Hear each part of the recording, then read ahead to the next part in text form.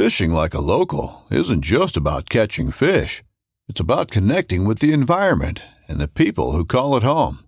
It's about hearing the stories and traditions that have been passed down for generations and sharing unforgettable moments with the people you meet along the way. Fishing like a local is having an experience that stays with you forever. And with Fishing Booker, you can experience it too, no matter where you are. Discover your next adventure on Fishing Booker. This upcoming concert season will be all about the boots, and Tecovas is your stop for the best in Western style. Tecovas has seasonal and limited edition offerings this spring and summer, including men's and women's boots, apparel, hats, bags, and more. All Tecovas boots are made by hand in a time-honored tradition with timeless styles that are always on trend. And Tecovas has first wear comfort with little to no break-in period. It's hard to find this level of comfort paired with this level of style. Stop by your local Tecovas store, have a complimentary drink or two, that's WCB style, and shop new styles. The smell of fresh leather and friendly staff are at your service. Many stores even have leather custom branding to make your boots truly personalized. And with regular live music and events, there's no in-store experience like it. If you can't make it into a store, just visit tecovas.com. That's TECOVAS.com. They offer free shipping on all boots, as well as free returns and exchanges, and ship right to your door. Go to tecovas.com and find your new favorite pair of boots today.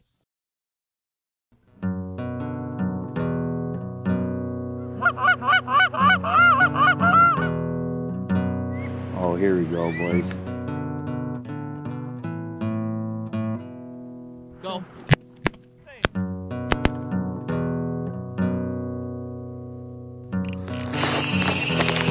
Ooh, I love that sound.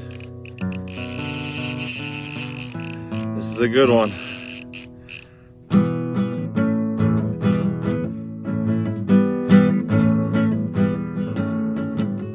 Welcome everybody to the Full Scale Outdoors Podcast. I am Dale Luganbill. Thank you very much for joining me, and welcome to this week's recap and rant.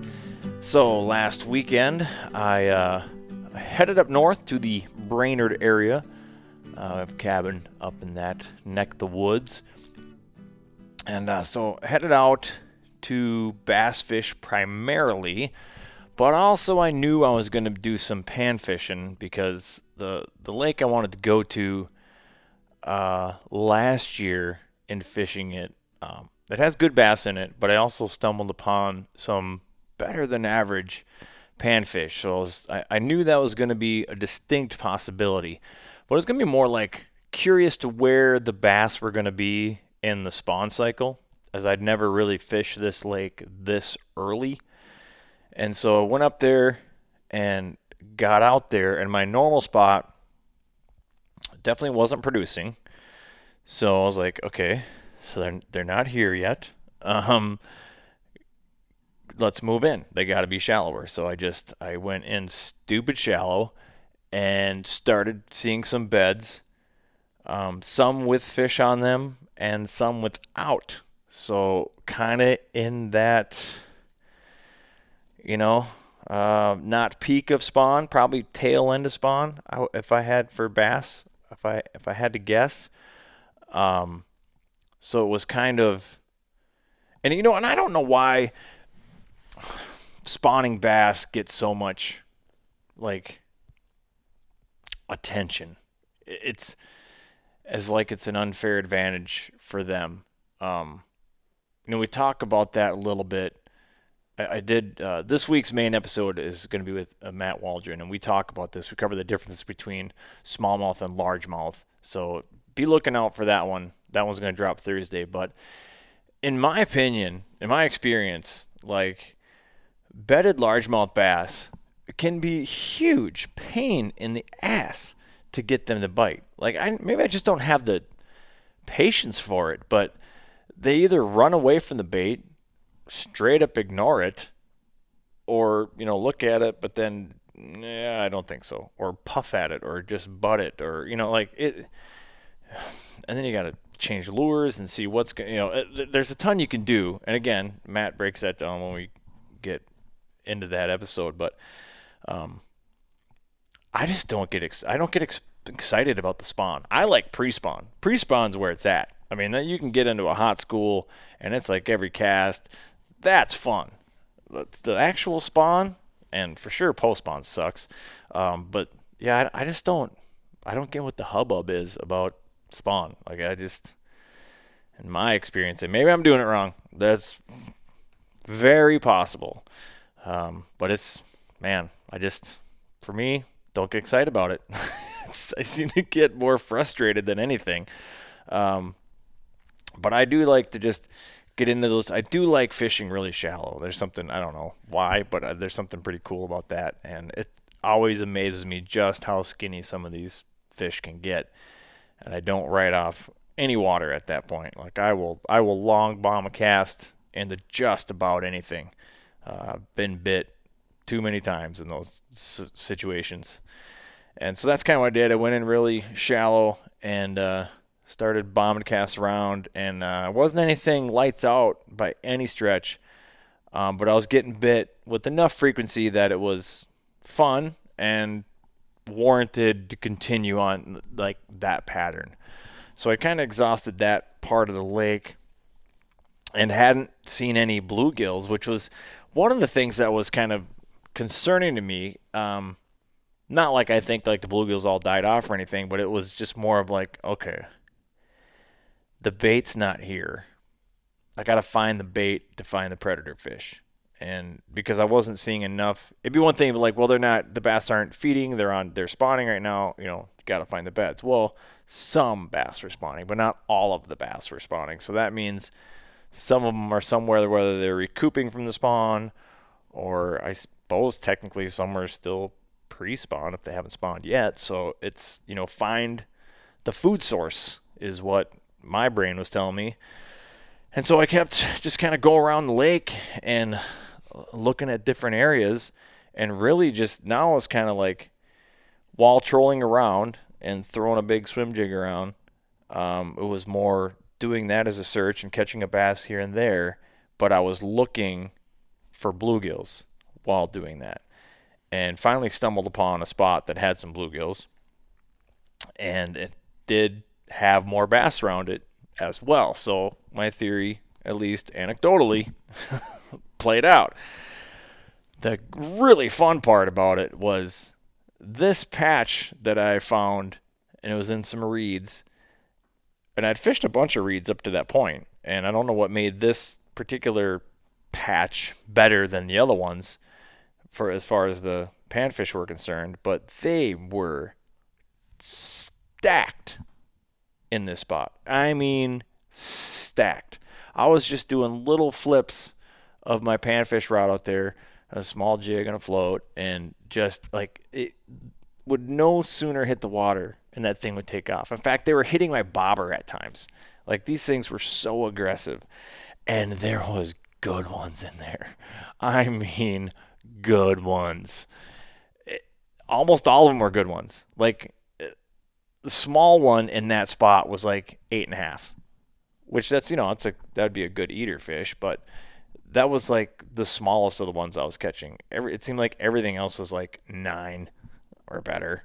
I mean, it was just unreal. Maybe not better. I think I measured one. I think it was at 9. So I would say my small ones are probably 8 inches, if I'm being honest. I didn't measure the small ones, but they were like definitely would have kept in a Minnesota-made tournament, and for sure would have kept for the frying pan, but without being too big. But I caught some stud bluegills and some stud pumpkin seed hybrids, and those fish are just different, man. They are so thick and tall and angry. They just seem so angry, and I love them. They almost have that smallmouth kind of mentality, and they fight so good. I just love them things. And I literally could have just sat there all day and beat on those. And actually, I went Facebook Live for a large chunk of it because the action was just so good, and the quality of fish is what was just blowing me away. And the colors on these things were just stunning. I mean, stunning. Obviously, the pumpkin seeds and the pumpkin seed hybrids, they have a whole next level paint job. But the bluegills had a really cool like yellow green thing going on with them. That I don't know if it was a light level on that particular day or whatever, but their colors were just popping. And God damn it, that was fun. I had so much fun, and I finally tore myself away from that to go try to put the pieces together on the bass bite. And honestly, I didn't really stumble upon anything different. I mean, what had been working continued to work, and about the same frequency. About the most fish I'd catch in any given spot or stretch is like 2 or 3, and then it'd be a long period of time, and then pick up 1 or 2 more. That's just kind of how it went. But it wasn't a long enough period of time where I got bored or anything. Like it worked out. It was a good day. I had a good day, and so then headed back to the cabin, and then was gonna go pick up my daughter and go take her out fishing, because she came up and she was out with my wife, and they went up to Walker just to spend the day, do some shopping, get some Bloody Marys or whatever. And then so I was gonna take them out, but she went on a date instead, which is fine, totally cool with it. And so I was like, well, I'm going to go fishing again. I got the last half of the day, well, not a little less than half the day. I had about 4 hours of light to go fishing. And so I wasn't going to go back to the lake I was just at, because it takes about 45 minutes from my cabin. So I'm like, well, Gull is pretty close, and I've never fished it, and it's on our Minnesota Made schedule, so sounds like a good time to go check that out. So that's where I went. I went to Gull. And that lake is a lot bigger than I expected. Like, a lot bigger. It was kind of crazy. I'll interject this. Before I went fishing again, some of you might care about this, some of you might not, but I'll say it anyway. So one of the other reasons to go back was the plan was to have spaghetti for supper that night, and I was going to make my red sauce from scratch, which is like a seafood based or clam juice based red sauce, which I learned when I was visiting the East Coast. I will never buy jarred spaghetti sauce ever again as long as I live. It's so much better. But anyways, didn't. So I had got the herbs and our own tomatoes from our garden that we had canned, and all that was great, except didn't grab any onions. However, it is May in Minnesota, and I know the woods around my cabin, right outside my cabin on our property, have wild ramps. And those of you might not be familiar with foraging, the wild ramp is like this wonderful concoction, naturally balanced of onion and garlic plant. And so I was like, well, I'll just go get some of those. So I walked out in the woods, like 20 feet from the cabin, picked about 8 ramps. And normally I don't dig up the bulbs too, but because we were missing the onion piece, a lot of times they're a slow growing plant. It takes a long time for them to get established. So you don't want to go willy-nilly on your foraging. Now, thankfully, there's a lot of them on this property. So, and obviously we're the only people on the property that harvest them. So I wasn't too worried about over harvesting. Generally, I'll take if there's 3 stalks or 3 leaves growing off it, I'll just take 2 and leave 1. If there's 2, I'll only take 1. I generally don't even take the bulbs. That way you don't kill the plant. You still get some of the flavor, but most of the flavor is in the bulb, of course. So for this particular application, I decided to go ahead and dig up some of the bulbs. I knew I was only going to grab a handful, so it wasn't a big deal. So I did that. And that kind of blew my daughter away. She's like, holy crap, that's crazy that these are growing right there. I was like, yeah, right. So brought them in, cleaned them up, add those to the red sauce, got that cooking, put down simmer. Then I went to Gull Lake. So just a little side foraging note there. So then I get out to Gull. First thing I notice is, wow, this water is clean, like crazy clean. Has it always been that way? Like I said, I've never been on Gull before. Or is this a zebra mussel kind of thing? Can't say I saw any zebra mussels, but I guess I wasn't expecting that clean of water. I don't know what I was expecting, but I was like, wow, that this like crystal clear water. The other thing I noticed in looking at the map, the lake map, is that this is one of those lakes that can sometimes be frustrating because there's a lot of deep water and there's a lot of shallow water, not much in between. Like it's deep and just comes skyrocketing up, and then you have these big, expansive, shallow flats. So those can be frustrating at times. However, I knew the fish I was looking for were going to be shallow, or at least relatively shallow. And so went up to kind of started in the outside reeds, and there's a lot of reeds on this lake that are just starting to grow in pretty deep water, actually, than you usually find them in a lot of lakes. And so I was fishing around there, wasn't seeing anything, no panfish, wasn't catching bass, so I just kind of kept pushing in. Then when I started getting in about that 4-foot range, started picking up a couple bass. Still wasn't seeing much for panfish, so I was kind of having that same question mark in my head as far as like, where is the bait here? I just kept pushing in and went crazy shallow and started seeing some little bluegills anyways, and some bass. And so I started doing, like I said before, casting into some just ridiculously shallow areas and started catching fish. Like there was a couple laid over trees in this spot, and I mean it looked like there was less than a foot of water in there, but it would have been a great place for like a Senko, but I already had the swim jig in my hand, so I just cast the swim jig up there, and as soon as that thing hit the water, bam, fish on. And I think I plucked 2 fish off of that tree, and I could see there was a lot of activity going on. There's like a bunch of dead laid over wild rice, just created this like big mat, and there's a lot going on in there. I guess if a guy wanted to punch, he could have probably done pretty well. I didn't really feel like dealing with it, so I just kept off the outside of it and fished the perimeter and kept picking up fish there.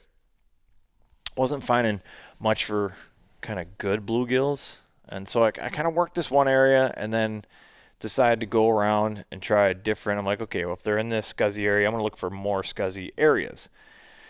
So I find another spot, actually, where the lily pads are starting to grow up. Some of them had reached the surface, but most of them were still, I mean, not even halfway. I mean, they were like carpeted down on the bottom yet. Different bottom structure, though, than the reeds, obviously, much softer bottom. And started seeing even more bass in there. And then I started seeing the panfish. Then there was a couple crappies here and there. Nothing crazy size-wise. Starting to see a few better bluegills. Caught a couple, size checked them. Like, yeah, nothing too impressive. Because we have, like I said, we have it on our Minnesota Made schedule. Because I kind of wanted to just see what we're up against. Like, what's a good crappie and bluegill on this lake. The fun surprise is started seeing dogfish in there, and I have a compulsion when it comes to dogfish. If I see one, I am going to try to catch it. And actually found one on the bed and couldn't get, I got the one to bite. I had my swim jig on and I dropped it right in its nest, and he grabbed it, and I saw him like kind of chewing on it, and I set the hook, and he just had the plastic body, and it ripped my paddle tail off, and the hook was nowhere near him. So I was like, God dang it. Threw back in there, but he was too busy chomping on that plastic. He wasn't he was no longer interested in what I was throwing at him. And saw like 3 more dogs in there just cruising, and I can get him to look, but I couldn't get him to commit.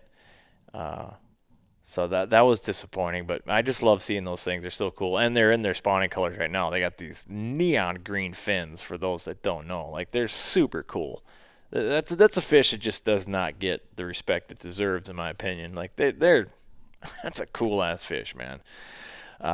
So kept working around, and then found this spot. I started seeing more crappies, and a couple of the crappies looked at least pretty good. I wasn't able to catch any.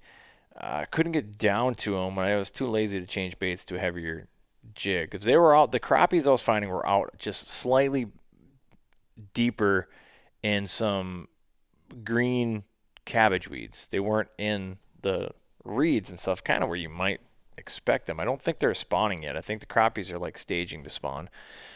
And so I didn't get any of those bite. Didn't try super hard either. I just wanted to keep going. I'm like, well, I'm going to check some docks, see if the fish are relating to docks.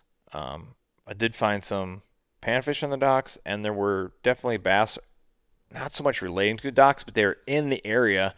And the curious part about that is, like, this is kind of spots I would have blown past because it was just like there wasn't much for weeds, just kind of a sandy, nothing bottom. But these bass were cruising. They were just cruising along, and they're willing to bite. So I actually saw a few of them come from quite a distance away to smash my swim jig. That was interesting. I'm not quite sure why they were there, but they were, and there's no arguing it. So I think it could have been a good day, and I was running out of time, running out of daylight. You could have just like put the trolling motor on high and worked the entire shoreline, really, and you would have caught fish. So that part was fun. So then I headed back to enjoy our homemade red sauce spaghetti meal, which was very good. So the next morning, I was like, well, I kind of looked out. I checked out part of the lower part of Gull Lake. So the next day, I figured, well, I'll go back and I'll check out the north end and see what that looks like. And sets up slightly different, also slightly the same. And went to that pattern of the docks and caught some fish right away. And then I hit a stretch where just like nothing. Saw some reed patches. Caught a couple in there. Was not great. There was 2 other boats kind of working it though, so that could have happened. Then there was this little channel that I don't know if it's a man-made channel or whatever. It probably is, but it's like goes way back. There's a bunch of cabins and docks and stuff back in there, but this is all like super shallow, swampy, mucky, lily paddy kind of stuff. And I'm like, yeah, I'm just gonna poke in there, see what's going on. It didn't take long, and I found out like, okay, this is a good place to be. A lot of bass on their beds. A lot of bluegills around, which I assume are harassing these bedded bass. And even so, I saw another dogfish just as I was entering it. Tried to get him to bite. He looked a couple times, wouldn't take. Keep working up this channel and get to. I'm checking out these bass beds, and these bass were literally in the process of spawning. They were not interested in anything I could throw at them. They would spook pretty easy, but I'd back off and I could still see them. They would roll on their sides. Another fish would come in. They would roll on its side. They'd do the little shimmy, shimmy, shake. Like they were actively spawning. It's kind of cool to watch. While I was doing that, I happened to look down. I'm like, oh, there's another dogfish right there. And he was in a bed. So I started casting in there. He would look at it a little bit and ignore it. So I switched baits, went to a Ned rig. He looked at it, ignored it. So I'm like, well, let's go with a big pitching jig. So I threw that in there. He did not like that at all. And he started attacking this jig, but he wasn't like eating it. And if you know what a dogfish looks like, or a bowfin, they have like kind of a blunt snout, and all their teeth are right kind of on the outside edge. And so he was like nipping at my bait, but violently, like really violently. Like he was trying to kill this thing, but he wasn't getting the hook in his mouth. And I just kept pissing him off. Finally, he took one bite too big, and I was able to set the hook and got him in the boat, and immediately knew like, okay, I need to get my pictures and get this thing back in the water, because I no sooner took that fish out of the water than those bluegills went straight to that bed. I mean, straight to it. And more bluegills than I thought were around. Like I was like, oh shit. So I let that dogfish go, and it did not take him long at all. He went right back to his nest and started chasing them gills off. Started seeing some decent ones, better than what I thought, and caught a couple of them. Didn't catch anything too earth-shattering in that spot. But I was like, okay, there's some better than average gills in this lake. That kind of changes things. So I keep pushing up this creek, and then there's a bridge, and I could have got like a culvert bridge. I could have gone through it because it kept going, but I was like, okay, I feel like I've learned what I needed to learn in this spot anyways. And so there was one dock there, and I was casting around, and I kept my swim jig kept getting attacked by bluegills and that. So I'm like, reel that in, grab my Kistler Custom, throw that thing in there, and this giant hybrid comes out, takes my jig, and I measured it was 9 inches. I was kind of surprised that it was only 9 inches. This thing was so freaking beefy. I was like, okay, that changes everything. Yeah. So going off of how clear the water is, the fact that there's cabbage round and these big pumpkin seed, these big hybrids, I was like, well, chances are this is going to come winter, this is going to be a lot of camera work. It's going to be a lot of looking with cameras and looking for the fish you want to catch. Because those big hybrids are going to come into play big time. And from what I saw crappie fishing, or crappie looking, I should say, I didn't see anything jaw-dropping, but I saw enough good ones that I bet there are some bombers in there. So this weekend, when I head back up there, I'm going to fish it again. I'm going to do some more exploring. Hopefully the crappies are spawning by this time, and I can more effectively get an idea of what we're looking at as far as crappies are concerned in that lake. And the other good thing about crappie spawning is that the bluegills pick on those things just like they pick on everything else. So should have the opportunity then to pick off some better gills too. So that's the plan coming up this weekend. Yeah, that's what I got going on. And that's what I did. Oh, so I continued to fish some shallows, caught some more bass, and saw a few more dogfish. Tried to catch them, failed. But yeah, if you guys haven't done that, and like now I've done it enough now the last few years that I kind of made it a thing to do. I feel pretty confident in my ability to, like, if I went to purposely go out and find dogfish, I think I could do it. I'm pretty sure I can do it. And it's just getting them to bite. That's the, and maybe it's because it's spawn or post-spawn or pre-spawn for them too. I'm not quite sure. Well, obviously they're spawning. I just don't know where, how long their spawn lasts, or if it's similar to the bass or whatever. But what I found in the summertime is that if you see a dogfish, you can generally get it to bite. They're pretty willing to eat if you drop, but you have to, sometimes they'll chase, but if you can get it right in front of their nose, more times than not, they're going to eat it. So pretty fun. A lot of fun, actually. Cool fish. So that's what I did. And that's what I plan on doing some more of this weekend. Yeah, so stay tuned for that. Rant-wise, what was I going to rant about? I mean, I could rant about wake boats because those things are out. There was literally one out there and still making enough waves that made my life hell, trying to navigate from one place to the other. God, I hate those things. But I don't want to do that rant. That's no fun. God, I had an issue I was going to talk about. Now I don't remember. Son of a... I guess the only thing we didn't really talk about is the new bluegill regulations, panfish regulations in some of the lakes in Minnesota here. They reduced them to 5 to increase the size structure. And I guess where I was going with that, I had a conversation with Patrick Patches Olson from the Lone Angler tonight. I'm making a guest appearance on his show again for his Unhooked series. Although we pretty much talked about fishing the entire time, which is pretty impressive. We didn't deviate and talk about ridiculousness. So that was kind of cool. Anyways, you get a lot of different opinions as far as this is actually going to make smaller fish, because if you don't take the small fish out of the population, or every small fish is eventually, or no big fish ever started out big, they were a small fish once and blah, blah, blah, blah.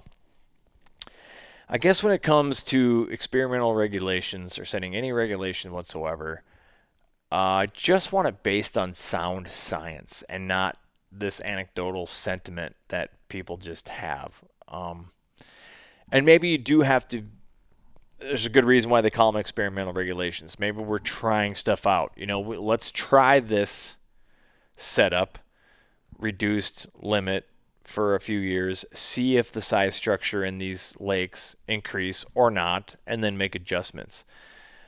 For me, I'd almost like to see more so than a reduced bag limit, and I guess it doesn't have to be one or the other. I'd like some sort of size restriction so that we're just letting those bigger fish go. Sure, every 10-inch bluegill was a 7-inch bluegill at some point. That is a true statement, but I feel like the ones that make it to kind of that upper echelon, 9 inches, even anything above 8.5 to 9 inches, becomes a different creature at that point. And that's the genetics you want to pass on, the ones that are able to kind of bust through that ceiling, if you will. So it feels to me like it makes more sense to have some sort of size limit. And I get a lot of feedback like, well, that's more work. Like, then the DNR is going to have to measure all those. Yeah, that's how that works. That kind of is their job. They already have to do it with walleyes and pike and bass. So what's the difference? It's just one more thing they have to check. They know how to read a tape. It's not that big of a deal. With that said, I also think that if you care about bigger panfish in general, you don't need the state to tell you what to do. And I brought this point up on Patrick's show on the Lone Angler that, in the 80s, it was the bass anglers that took it upon themselves to start doing catch and release and selective harvest. And it made a big difference. Started catching more and bigger bass because they were voluntarily catch and release. There was no laws. You could still catch 6 of any size that you wanted. But bass anglers, hardcore bass anglers, kind of took it upon themselves to just do this. So we can do this as pan fishermen. We don't need regulations. I did it this weekend on that first lake that I fished. Well, I didn't keep any panfish all weekend long. I threw a couple in my live well at that first lake just because I was going Facebook Live and I wanted to take some good pictures of these fish because they were beautiful and impressive specimens. And then, so that's what I did. I ended my live. I got my camera set up, took some pictures, emptied my live well. They all went back. And honestly, if I was keeping fish, like I said earlier in my recap, I'm only keeping stuff 8.5, bluegills 8.5 and less. That's what I like. To me, 8 to 8.5 is like perfect eater. Anything above 8.5 is going back. And if I was keeping fish that day, I bet I would have only kept about 4 because they were just all giants in that one spot. But they all went back. So that's something we can do as anglers. We don't need Big Brother to always tell us what to do. You want a better fishery, you can take it upon yourself. If you want lower limits, you can take it upon yourself. Just because the limit is 10 or 15 or 20 or whatever it is doesn't mean you have to keep that many. Feel free to selective harvest yourself. Muskie guys have been doing it for forever. Bass guys have been doing it for quite a long time. There's no reason. Even walleye guys, if you're a pike guy, trout, whatever your thing is, you can take it upon yourself to regulate yourself however you want. And tell your buddies, that's kind of how I think it should work. Instead of having to be dictated to, told what to do, forced to do this, you can make that change. Be the change you want to see in the world. Cliche, but it's also true. So there you go. There's your weekend recap and rant. Thank you very much for joining me. I appreciate each and every one of you. Don't forget to subscribe if you haven't already. You know what I haven't bugged you guys about in a long time is to rate and review it. So any new listeners to the show, thank you, for one. But to also take the time to go ahead and would appreciate that furthest right star. That'd be great. Leave me a review. Be even better yet. Share it with your buddies.